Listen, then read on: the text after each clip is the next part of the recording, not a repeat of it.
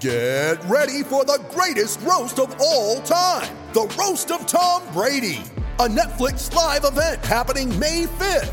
Hosted by Kevin Hart, the 7-time world champion gets his cleats held to the fire by famous friends and frenemies on an unforgettable night where everything is fair game. Tune in on May 5th at 5 p.m. Pacific time for the Roast of Tom Brady, live only on Netflix. You ready? Showtime. On May 3rd, summer starts with The Fall Guy. Let's do it later. Let's drink a spicy margarita. Make some bad decisions. Yes! Audiences are falling in love with the most entertaining film of the year. Fall Guy. Fall Guy? Fall guy. That's what the poster said. See Ryan Gosling and Emily Blunt in the movie critics say exists to make you happy. Trying to make it out? Nope. Because I don't either. It's not what I'm into right now. What are you into? Talking. Yeah. The Fall Guy. Only in theaters May 3rd. Rated PG-13. Hello, everybody. Recording live from somewhere.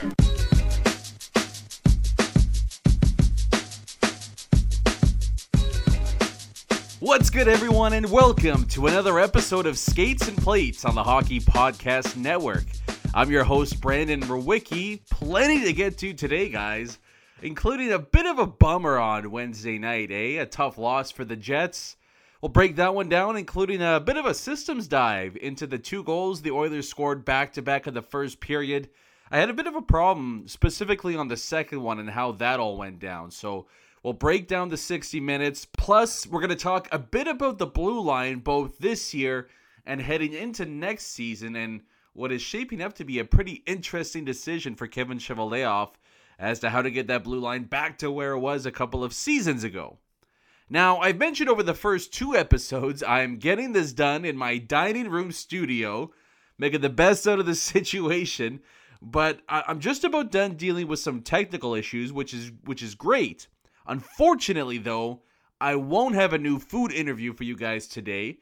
Fortunately, though, it's a bit of a roller coaster. We'll dig into the archives, and for those of you who are new or maybe missed it, we're going to re-air a fun chat I had a couple months ago with Q Grill here in the city. That's coming up at the end of the episode. So let's get to the game last night. A 3-2 loss for the Jets against the Oilers. I guess the easiest way to break it down is that in the 2-game series, I thought each team won the game that they should have lost. I didn't think the Jets played all that good, 3 or 4 days ago against Edmonton in that 6-5 win. But they found a way to get it done in a game the Oilers, realistically, quote-unquote, deserved to win, having pretty much double the shots. And I felt the same in last night's game, where that was one of the more solid games the Jets have played in quite some time, I thought, outside of really just a 2-minute hiccup in the first period. Really, really solid. I guess the shittiest part was just... And something I'm not going to miss, and I'm glad I didn't stay up late to watch it. I couldn't find a way to hold on, so I recorded it, watched it in the morning. But, oh boy, the penalties. That was... I know people love to get on the officials and harp on the refs for a missed call here. Why didn't you call that there? But that was just a brutally ref game. It was, for both sides, it was just terrible. Some of the calls that were made... And some of the calls that weren't, right? And those are the ones that piss me off the most. It's not even necessarily, if you call it by the rule book and, hey, if there's 10 power plays, there's 10 power plays. But it's just, this was a penalty all game long, but then you decide not to call it in the third. Or this wasn't a penalty through 40 minutes, and then, now we're going to call it in the third period. And that's what I thought the game was. It was just a complete mess by the officials. And, the Jets really, really... They bore the brunt of that, especially in the final frame, right? You're trying to make a comeback. And then it's not quite a death blow, but pretty close to that, 3 minutes left. And you take that high sticking penalty, which I thought that was a penalty. He does bonk him on top of the head with his stick, which is very clearly high sticking. So it just sucked overall from an enjoyment aspect that the game was kind of, I thought, ruined a little bit by the officials. And it's a shame, too, because, like I said, I thought the Jets were pretty solid. There was really the fourth line, when they played, it felt like they got 2 minutes, but they were hemmed in a lot of the night.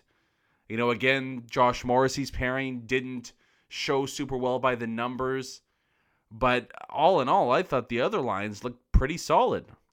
And Adam Lowry again had himself a pretty damn good game.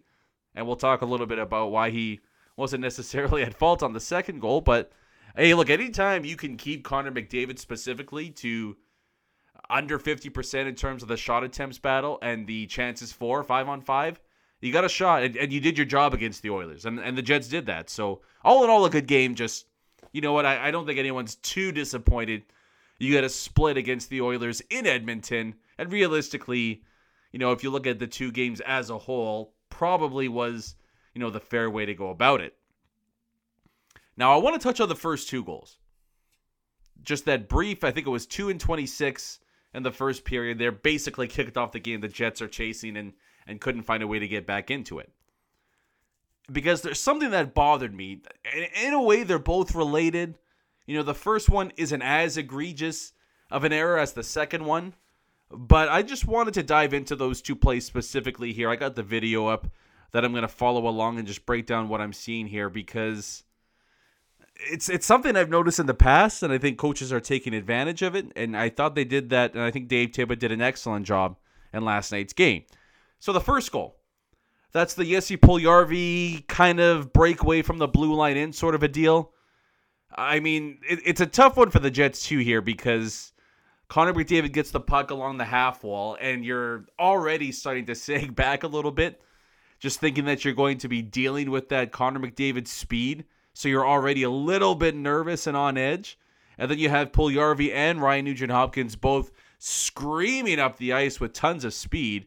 I mean, the main reason that there's a prime scoring chance and eventually a goal is that Derek Forbort stumbles, and that's pretty much it. Like, that's the play right there, right? He's in a pretty comfortable position at least. He just stumbles on his feet, catches a bit of an edge, and that allows Puljujarvi to get in. Andrew Copp's in okay position, but, you know, just isn't able to get back and stop the shot in time. Great shot, beats Hellebuyck. So, you know, whatever. Sometimes players have missteps and things like that. It's not a back-breaking error by any stretch of the imagination. But when you watch it from up above, this has been a problem, and it's something that I think the Jets, you know, teach their blue liners as well, is to kind of be aggressive and overload the strong side, overload the side of the ice where the puck is. Because Neil Pionk is in great position. You know, he's trying to defend McDavid. He's also, in a way, trying to defend the pass coming across into the middle of the ice. But Derek Forbort comes way, way over. Like, way over. Almost basically on the same side as Neil Pionk. And then he has his stumble, and that allows, you know, pretty much a 2-on-0 to happen on a play that is pretty nondescript. So, again, if Forbort doesn't stumble, he probably is able to somewhat mitigate the damage there, and more than likely there isn't a goal. But it's more of a, I guess, a positioning issue. It's something that I've noticed that the Jets have done in the past. And it's interesting that that's how the play breaks out from the Jets' blue line in. Because 26 seconds later, and I can guarantee, no doubt in my mind whatsoever, that Dave Tippett had this play in mind, is that Leon Draisaitl's line comes over the boards. They win the face-off. They're regrouping inside their own zone. They have the puck behind their net. Chris Russell does. And Dave Tippett runs a set play. I don't know. Hey, look, I don't know for sure if Edmonton runs this play with a bunch of regularity against other teams, but I got to believe when watching this that he has this specifically in mind for how the Jets defend from a standstill with the other team coming from their own zone. So what happens is Leon Draisaitl picks up speed, taking a huge, huge loop up and around the back of the net, and then he just flies right up the middle. And Adam Lowry, as the centerman, is the guy that's checking him here on this play. And right away, you can tell Adam Lowry knows he's in a bit of trouble because Leon's picked up too much speed. He wasn't able to slow him down early enough, and he's got a step on him heading into the middle of the ice. So right when Tyler Ennis is set to make the pass, just over the blue line, just over the Winnipeg Jets, just over the Oilers' blue line here, you can tell that Draisaitl has this step on Adam Lowry, but it shouldn't be a crippling error. And Tucker Pullman is right at the middle of the ice, right at the red line. Has an eye on Tyler Ennis. He's in an okay spot, though. He's not getting beat by Tyler Ennis or anything. And right as he makes the pass, who comes into frame is Kyler Yamamoto. And what he's doing is he's cutting directly across the Winnipeg blue line. So he's gone from the far side of the ice up closer to where the benches are, and he's dragged Josh Morrissey with him all the way across the ice here. And what it does is pretty clearly opens up just a monster lane pretty much right down the center of the ice that allows Leon Draisaitl to go through here. Like we touched on earlier, Adam Lowry wasn't able to pick up his check. Draisaitl he's faster than Adam Lowry, and when he gets a step on him, Adam Lowry's not going to catch him. And, this is what Leon Draisaitl does better than maybe anybody else on the planet. One-on-one with the goalie at the hash marks, and the great shot low blocker to beat Connor Hellebuck. Josh Morrissey can't get over there in time. The reason I have a problem with this one is, and if you get a chance, Murat Ates broke it down in really good detail on The Athletic. Give it a read. Murat's great at breaking down plays. He's not great at choosing Disney GIFs to detail how good up-and-coming Winnipeg Jets prospects are. That was still one of the funniest things I've seen on social media in a long time. I'm still giggling. I know the fact that he didn't know that he picked the certain GIF that showed Simba getting thrown up. Either way, I'm kind of getting off track here. But Murat did a great job on The Athletic. If you want to read it, check it out. But in his piece, he asks Paul Maurice about those two plays, and then he touches on the second goal here. And Paul Maurice says that, we lost a check of the neutral zone. So he's kind of, pinpointing the blame on this specific goal that Adam Lowry wasn't able to prevent Leon Draisaitl from getting the puck in that situation and then giving him a clear lane towards the net, pretty much a breakaway from the red line in. And look, that's true in a sense. Like, it is true. Like, that is what happened. And I guess my ultimate problem here is that's why Paul Maurice is upset on the play. Because to me, it shouldn't be on Adam Lowry to necessarily prevent Leon Draisaitl from getting a breakaway off two passes from their own zone into Winnipeg's end. I think this is more of a bug than it is, a one-off with the way the Winnipeg Jets play defensively, is that too often we see that defensemen get aggressive with someone that isn't really all that dangerous. Like, there's really no need for Josh Morrissey to commit all the way over to Tucker Pullman's side. And when Draisaitl gets the puck, Morrissey and Pullman are just about, on a line together. Like, they're just about directly in the same spot of the ice. Morrissey's all the way at the face-off dot just outside the blue line. Like, there's just no reason for two defensemen to be in that spot, but that's happened time and time again with the Winnipeg Jets, specifically when teams come through the neutral zone. And that's an easy... I just think Dave Tippett looked at that and thought, this is an easy get for us here. Like, if we can run a set play like this, and all we need is one of our guys to beat one of their guys in a chase up the ice, just flat-out foot speed, we'll trust Draisaitl or McDavid to win that race, and that's what happens here. And it's just, it's too easy. And I think it's a really preventable fix. So we'll see if the Jets figure out or try to adapt to how they play there, because to me, all that needs to happen is if Josh Morrissey kind of stays in his lane, stays on his side of the ice, worst case scenario there is it's a 2-on-1. That would be worst case scenario, which is clearly better than a Leon Draisaitl breakaway and a shot from the hash marks with a ton of speed as well. But I think that they would have turned that situation, even if Morrissey just stays in his lane, I think he can take Draisaitl one-on-one, and that would allow either Lowry or Pullman to take Yamamoto out of the play, and you're at an all-right spot, and you prevent a pretty dangerous chance off the rush.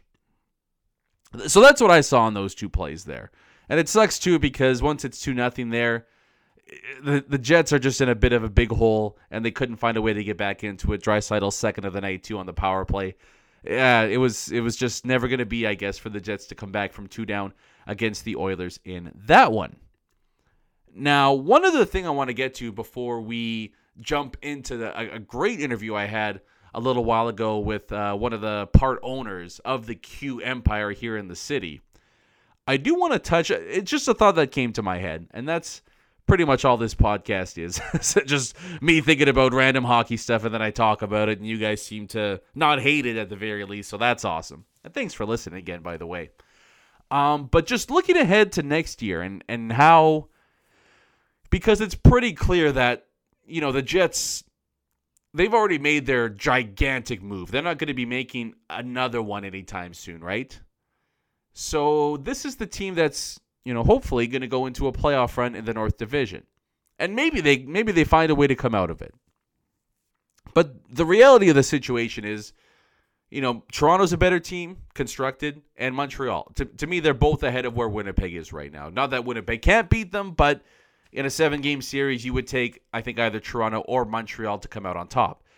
So I look at it as more, you know, how can the Jets in this upcoming offseason, how can they find a way to at least even the playing field or jump ahead of the Torontos and the Montreals specifically, and maybe get up to where, you know, the Bostons, the Tampas, the Colorados, the Vegas, like how can they get into the elite of the NHL? And if their forward core stays the same, relatively the same for next year, I think there's no problems with that whatsoever. That's a great spot to be in. It's just going to be, how do we fix the blue line? You have the reigning Vezina winner in that. You're going to be fine in the goaltending department. But how are you going to fix that blue line? And to me, and it's an easy, you know, a quote unquote easy fix.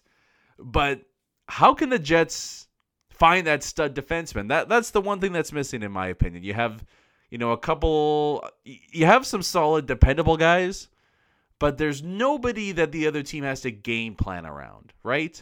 And there's nobody that you feel 100% assured that, hey, we'll throw out our top defensive pairing out. We're going to shut down pretty much anybody that comes our way. You just, like, as good as Neil Pionk has been this season, I don't think he's still that guy, and I still wonder if he's a top pairing guy. Might just be a really good second pairing guy, which he has been so far this season. So it's just interesting to me how Kevin Cheveldayoff goes about that.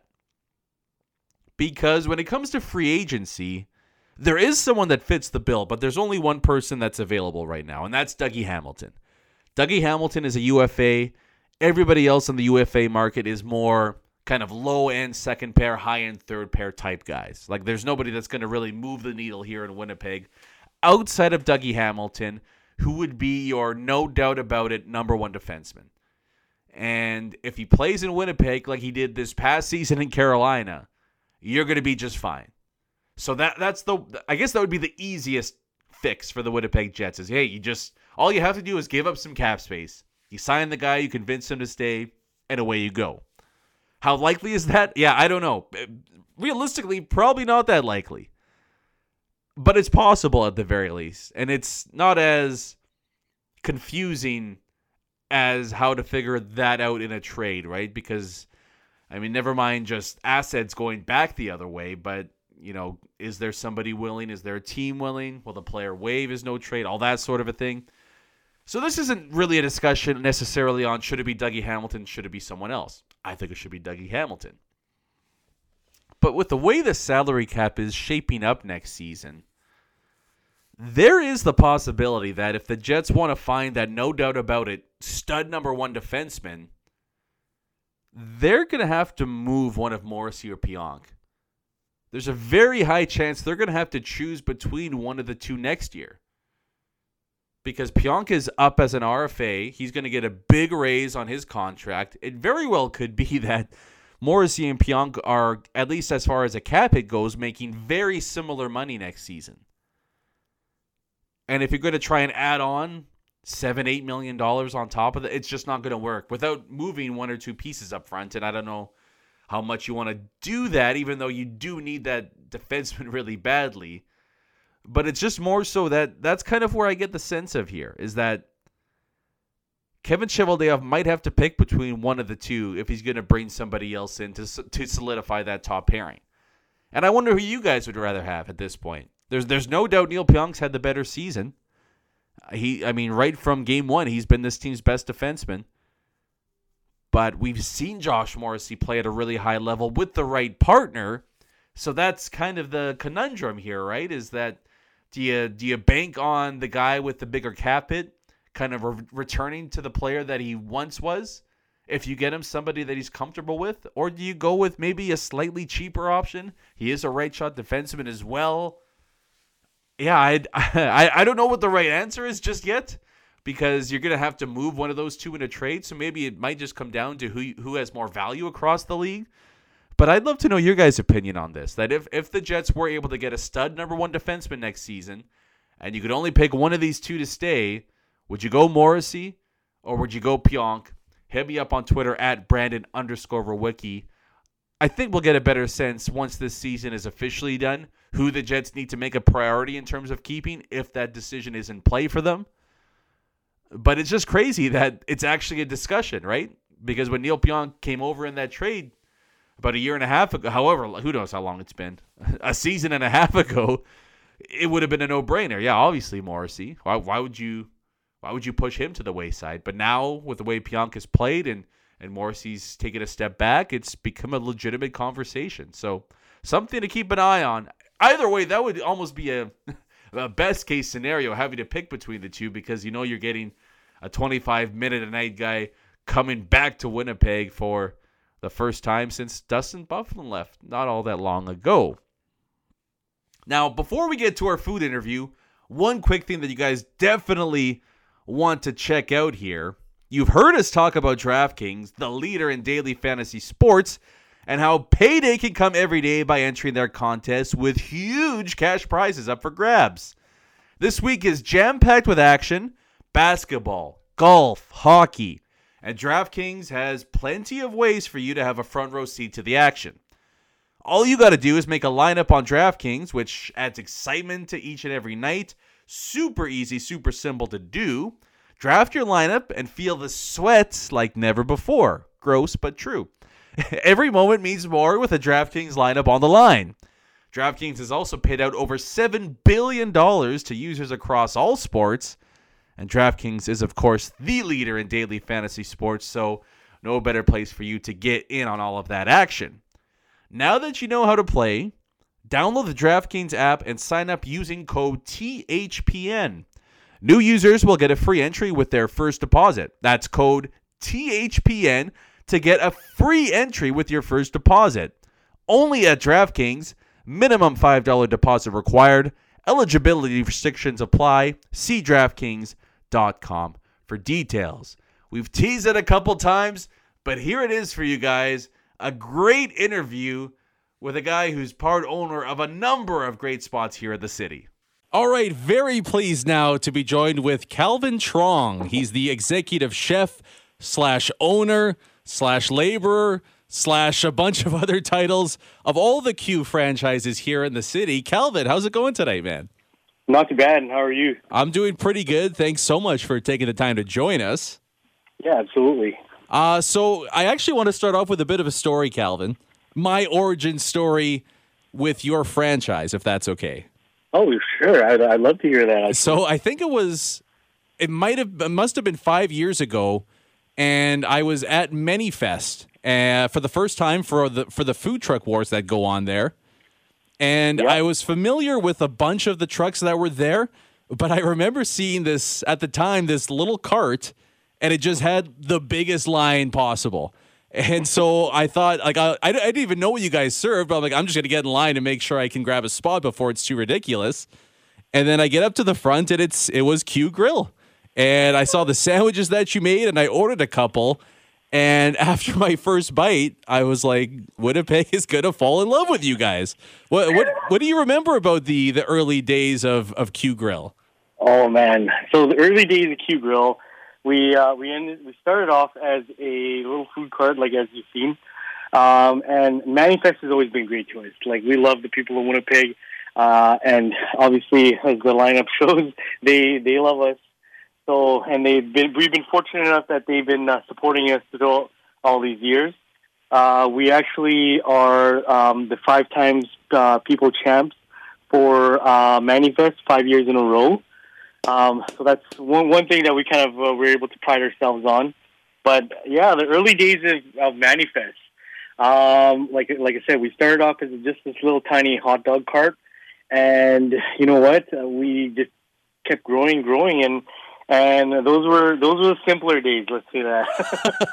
Well, MJ and the Bulls didn't even 5-peat, so that's some legendary stuff right there. So are you like me, where you're super competitive even when it comes to food? Like, because I can imagine after the first couple, going for the title again and again. Did your competitive juices ever get the best of you at any time? Oh, absolutely. You know what? We're always trying to strive for the best and try to deliver a product to Winnipeg that, maybe they haven't seen, or something that's totally different that's going to excite their taste buds. And we're always just, here at Q, we're always trying to innovate to bring people excitement in food. That's kind of what we pride ourselves on. Well, we love to also make connection to the local hockey team here. And when you talk about making that connection, can you touch on what it was like? I guess it would have been a couple years ago now, where you helped serve and helped cater those famous Jets Whiteout parties downtown. Oh yeah, that was amazing. You know what? During that time, the Jets obviously we're in the playoffs. Winnipeg was ecstatic. Like, everybody in the whole city came out to support the Jets, and it was just a beautiful thing to see in our city. All the communities coming together, and we had fun. We had a fun time. We in the first couple ones we brought our food carts, so and we helped serve people out of there, and that was truly amazing as well too. So, and I find that with our food carts, we're really able to connect with our clientele, talk to them, get on a name-to-name basis. So for us, that's really exciting. Take us back then to the beginning of the kickstarting of the Q franchise. Would that have been in 2013 with Q Bistro? Yeah, actually. So we started off with Q Bistro, and kind of where Q is kind of derivative from is there's a prefecture in Japan. It's called Kyushu. So we kind of based our ramen on their similar types that they do over there. So when doing that type of ramen, I was just infatuated with that area, and we just adopted the name Q, and it just kind of stuck with us ever since. Q Bistro being primarily a ramen restaurant, we just really wanted to move forward and do something innovative at that time in 2013. There was no one really doing ramen at that time as well. So, which is really interesting, right? Because, I mean, getting into the food scene now, it feels like ramen's everywhere. Like, everybody has had some kind of gourmet ramen, but you guys really did kickstart the whole trend here. Yeah, at that time in 2013, I was about 7 years ago. There's not very many places doing like authentic pork bone ramen soup.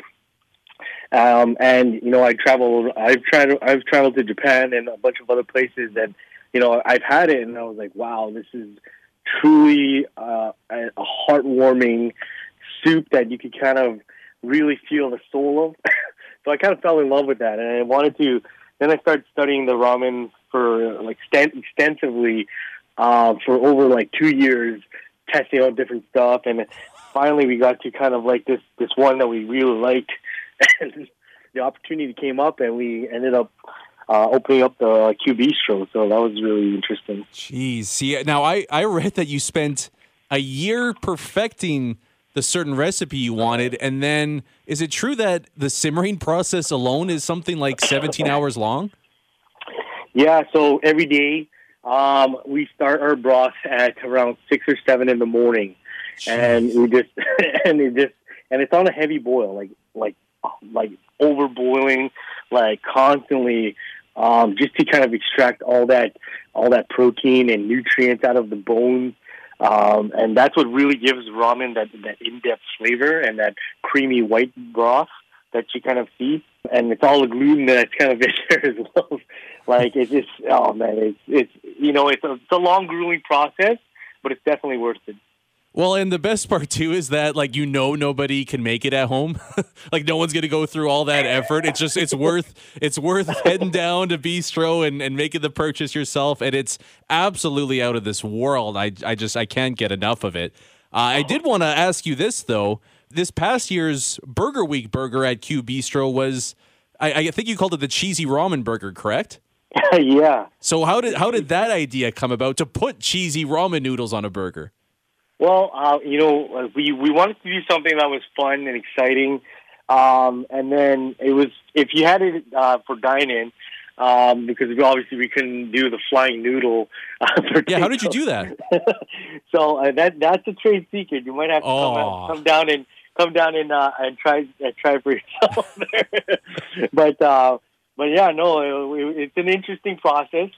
But you know what? Like, we wanted to do something that was interesting at first, because we're like, you know what? Let's spice it up. Let's do something that nobody's really even attempt to do. So we had seen this kind of thing about this flying noodle thing, where we thought, hey, that'd be really cool. And then when we were putting together the burger, I was like, man, we got to go cheese all day for sure. Because cheese for me is like, it just goes well in a burger. And I had these. It's been like a kind of a new trending thing where there's these cheesy noodles, but not to the extent that we did it. We just kind of pushed it over the edge and really played around with it a little bit more to get it really cheesy and spicy. So yeah, with this year's Burger Week, it's very interesting, and we didn't think that we could have pulled it off, but you know, we kind of perfected it and kept trying at it. We had a lot of failed attempts, that's for sure. But we kept going with it. We stuck with it, and you know, a lot of people loved it. So we're really ecstatic for that. Yeah, count me in that group as well. Now, I have to imagine there's a bunch of people like me that have said this to you before, but I got to do it anyways. And it's my own menu recommendation to you. Have you given any thought to putting just the cheesy ramen noodles on the menu full time? Oh, you know what? We've had lots of inquiries about that, actually, and who knows? Maybe we'll call it the TSN noodles. Oh my gosh, that would make my life. I'd be so happy. Thank you so much. I'm going to hold you to that now. Yeah, absolutely. We work with our developmental group and put something together for you guys. Perfect, awesome. I can't even imagine the amount of work that a restaurant has to go through during Burger Week. But what's it like when you're a partner / chef in like 5 different ones? Our challenges that we have every year is to innovate and do something that somebody else is not going to really do, because like there's 162 restaurants that enter Burger Week. Trying to stay ahead and try to do something that, you know, no one can. I mean, like, the last thing you want to see is, you know, you're doing an entry and the restaurant down the street's got the same entry as you, right? And you don't know, right? You don't know what people are going to enter, and you don't know what people are because everyone, you know, I gave it hands down to all the chefs in Winnipeg. Like, our Burger Week is hands down probably one of the best ones in the country. And you know what, with Burger Week having so many restaurants involved and all the chefs trying to be innovative, like I said, the last thing you want is to have a similar entry to someone else. Yeah. But, you know, at the end of the day, it's about delivering that impact on flavor, and it's got to be visual as well. You know, here at Q, we always try to strive for visualization, but on top of everything, tastiness. Like, you know, we want to make sure that we have a tasty product for someone, and when they enjoy it, they're like, wow, I need another one of those. Do you have, out of all your creations, one that in your mind at least stands atop from the others? Oh man, you know what? I was just actually looking over some of our previous burgers that we've done in the previous years, and I can't even believe how many we've done. It's like every year we have like 3, 4. Like, now they've capped it at three franchise restaurants. Oh, yeah. So you're only allowed 3 restaurants inside of your franchise to kind of, because they only have limited space and they don't want to crowd the market. I think it's a shot at you guys, actually. It quite possibly be, but you know, it's totally fine. So yeah, like, it's hard to say, man. I love them all. I'm not going to put out a product that I'm not in love with. Yeah. You know, so I eat all the burgers, and they're all unique and tasty in their own way. kind of depends on how you feel. Because I just love burgers in general. Totally. And so for the rest of Q Bistro's menu, for those that haven't been, the ramen is obviously the kind of the keystone of it. But you guys do a lot of really interesting, like there's a lot of Japanese appetizers, like the teppanyaki, as well as the pan. Is it okonomiyaki? Is that correct? Yeah, okonomiyaki. Yeah, like a bunch of those. So is it fair to say it's more of like a Japanese style menu that you have at Q Bistro? Oh, absolutely. So what that style of Japanese cuisine that we do is called izakaya. Okay. So it's basically kind of like small eats, food that you kind of pick at, kind of like tapas style things. And then we have our robata section, which is kind of like our skewers and stuff that we specialize in. And then, we've kind of introduced like sort of like a menu that's kind of like a compilation of all those type of things together and to get a full view out of it, right? So, so yeah, we do a multitude of different style of cuisines at Q Bistro. It's one of our longest standing restaurants, so we've had a lot of time to play with it and test and bring out new items. And we're excited to kind of working. We've been working on a kind of a new concept as well for in there. So hopefully that pans out and everyone loves it. Fair. We'll have to get to that later on in the interview because that is extremely intriguing. We're speaking with Calvin Trong.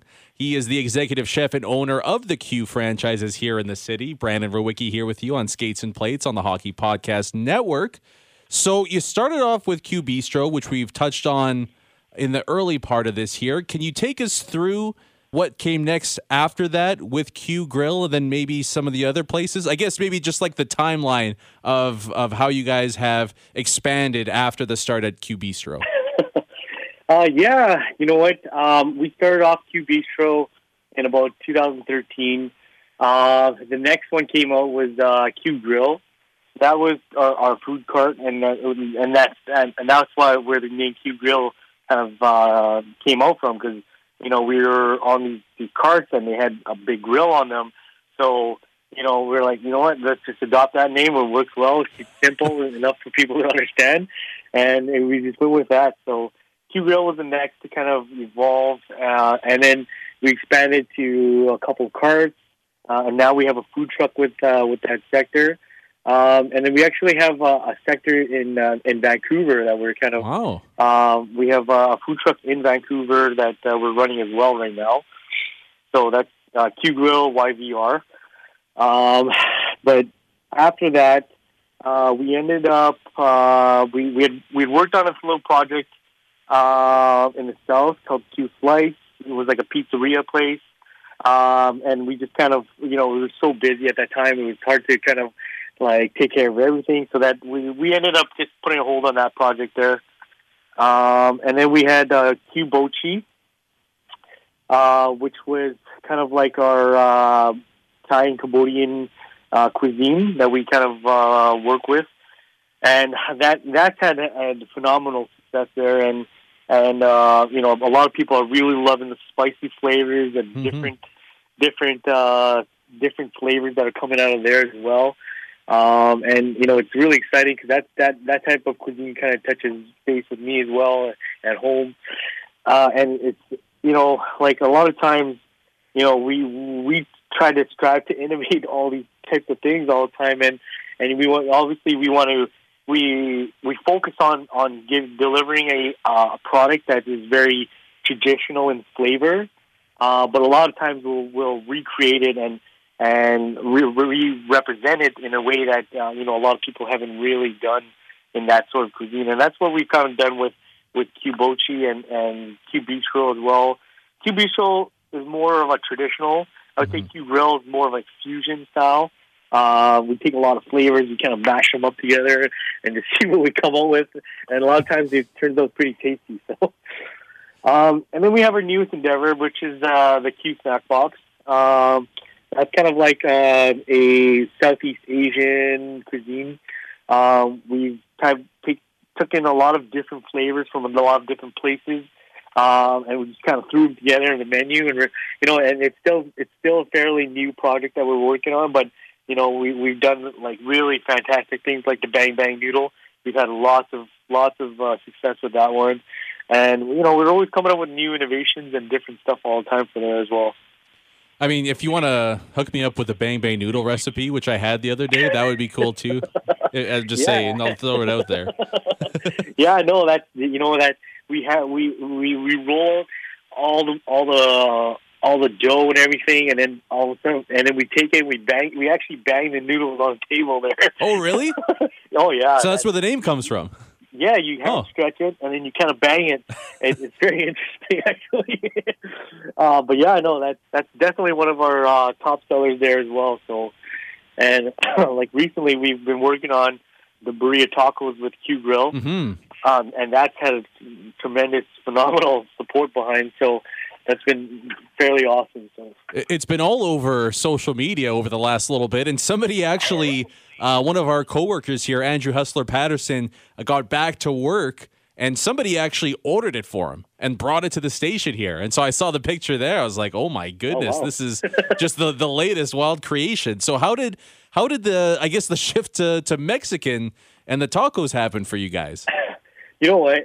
I've been immensely in love with Mexican food like all my life. I've been to Mexico tons of times, and I love their culture. I love their food, and we just kind of stumbled upon it by accident. Actually, one day, like we were like, man, we really want to eat these tacos, and there was no one else selling these tacos at all.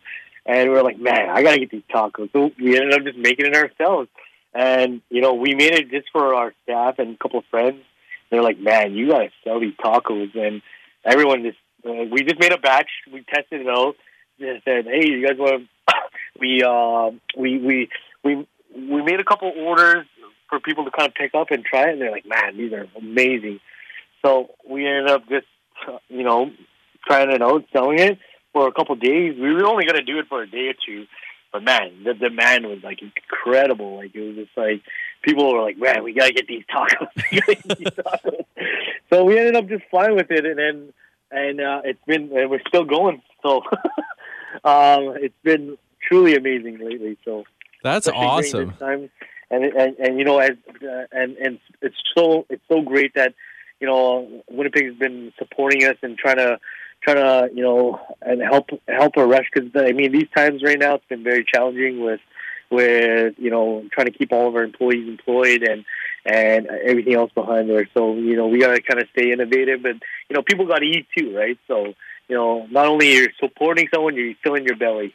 Awesome. 100%. And I hate asking this question, but I think it's important for the listeners and everybody here just to kind of get a better sense of what it's like. But how has the pandemic and everything affected what you guys do on a daily basis, and how have you guys fared over the last several months?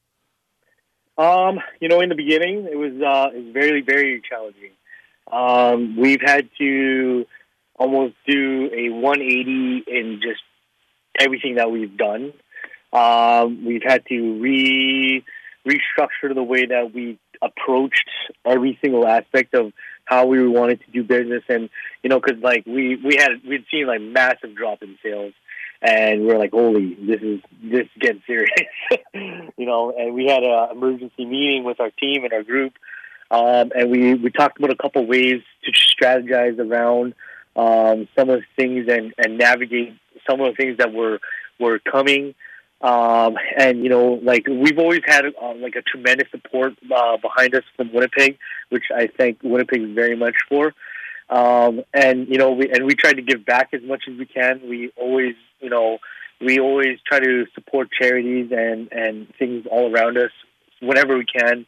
And for that, like Winnipeg has supported us tremendously behind that. So we've had a lot of support from Winnipeg, which is very, very great from us, and we can't appreciate them enough.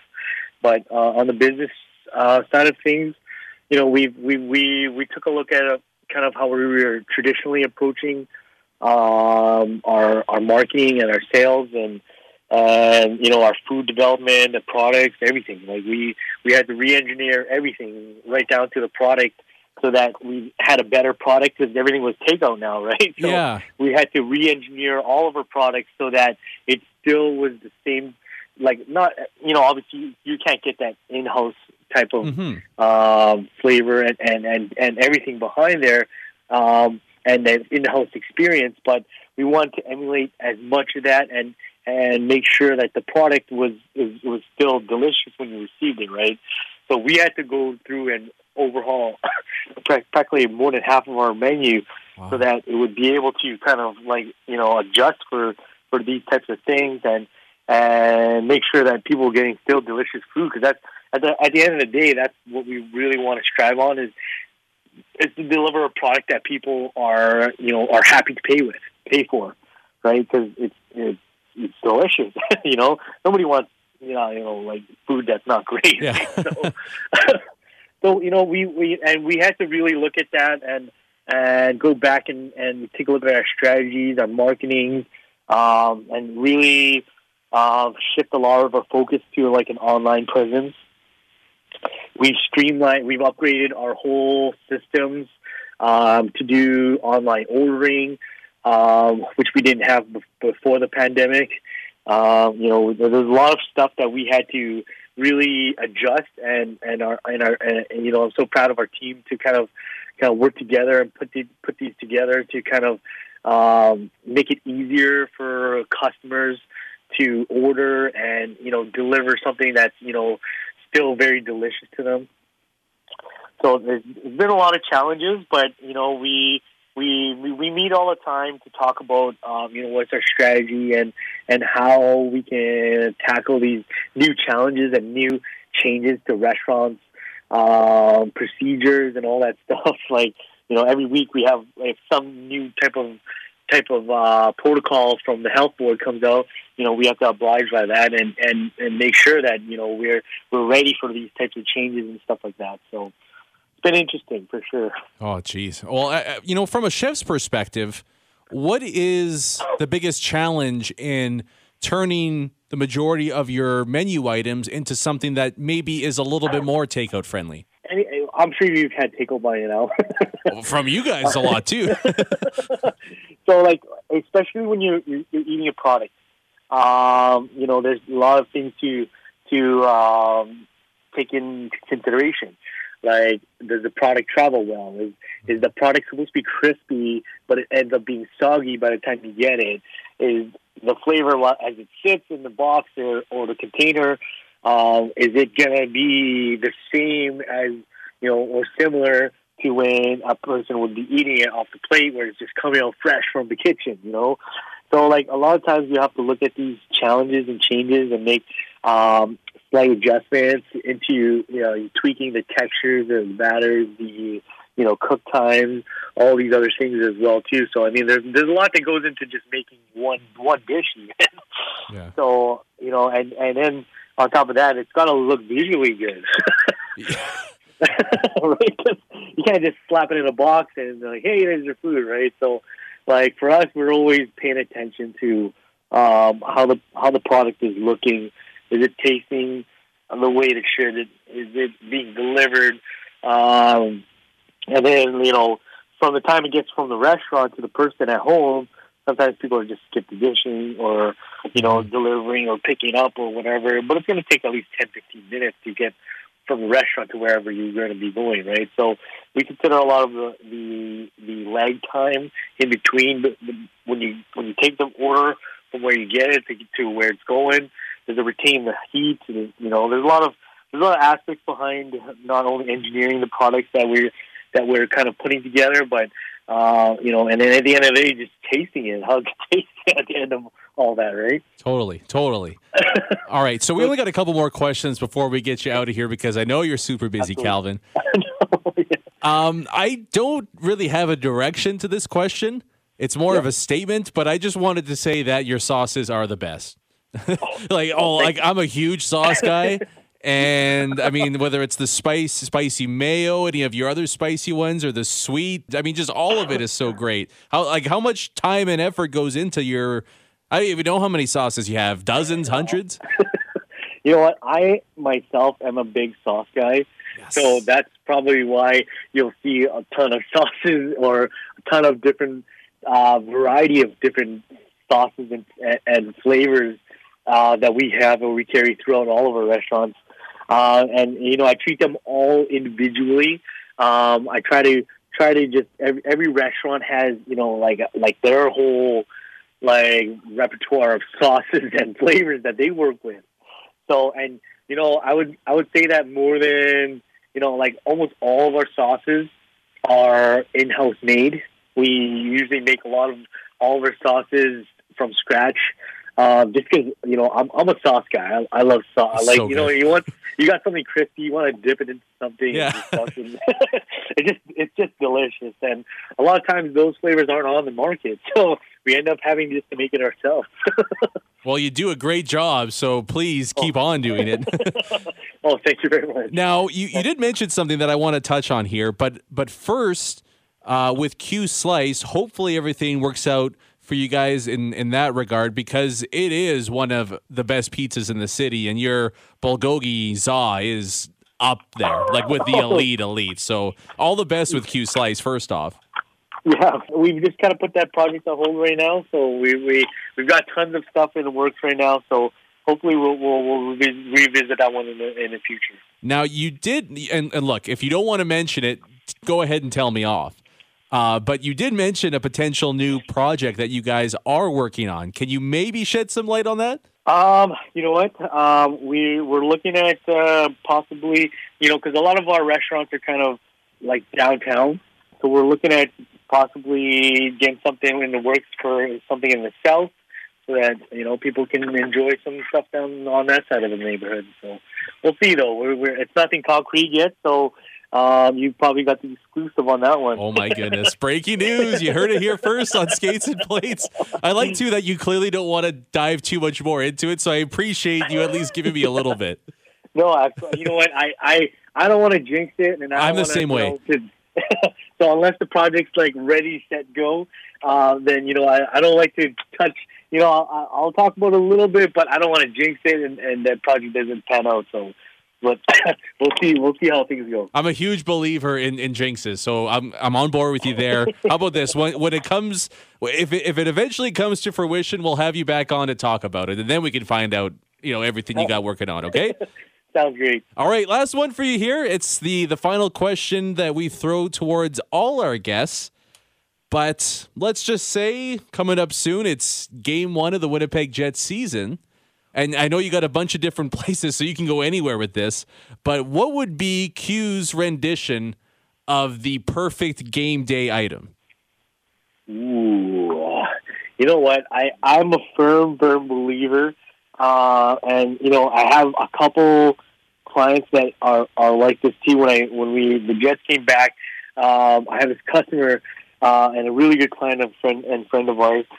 They've got to have ramen every single time we've got a game day. It's like it is like their like, oh man, it is like their ritual. Their ritual that they do every single time there's a home game. The Winnipeg Jets, they got to come in and have spicy miso ramen at our bistro. I know, really, yeah.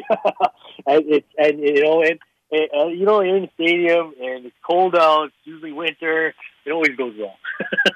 Hey man, that is an outstanding call. It's a unique one on top of that as well. Yeah. So maybe, I think we're gonna have to make that a reality here. And look, if they get on a win streak and people start this early on, who knows how long the ramen jinx could go on for you guys, right?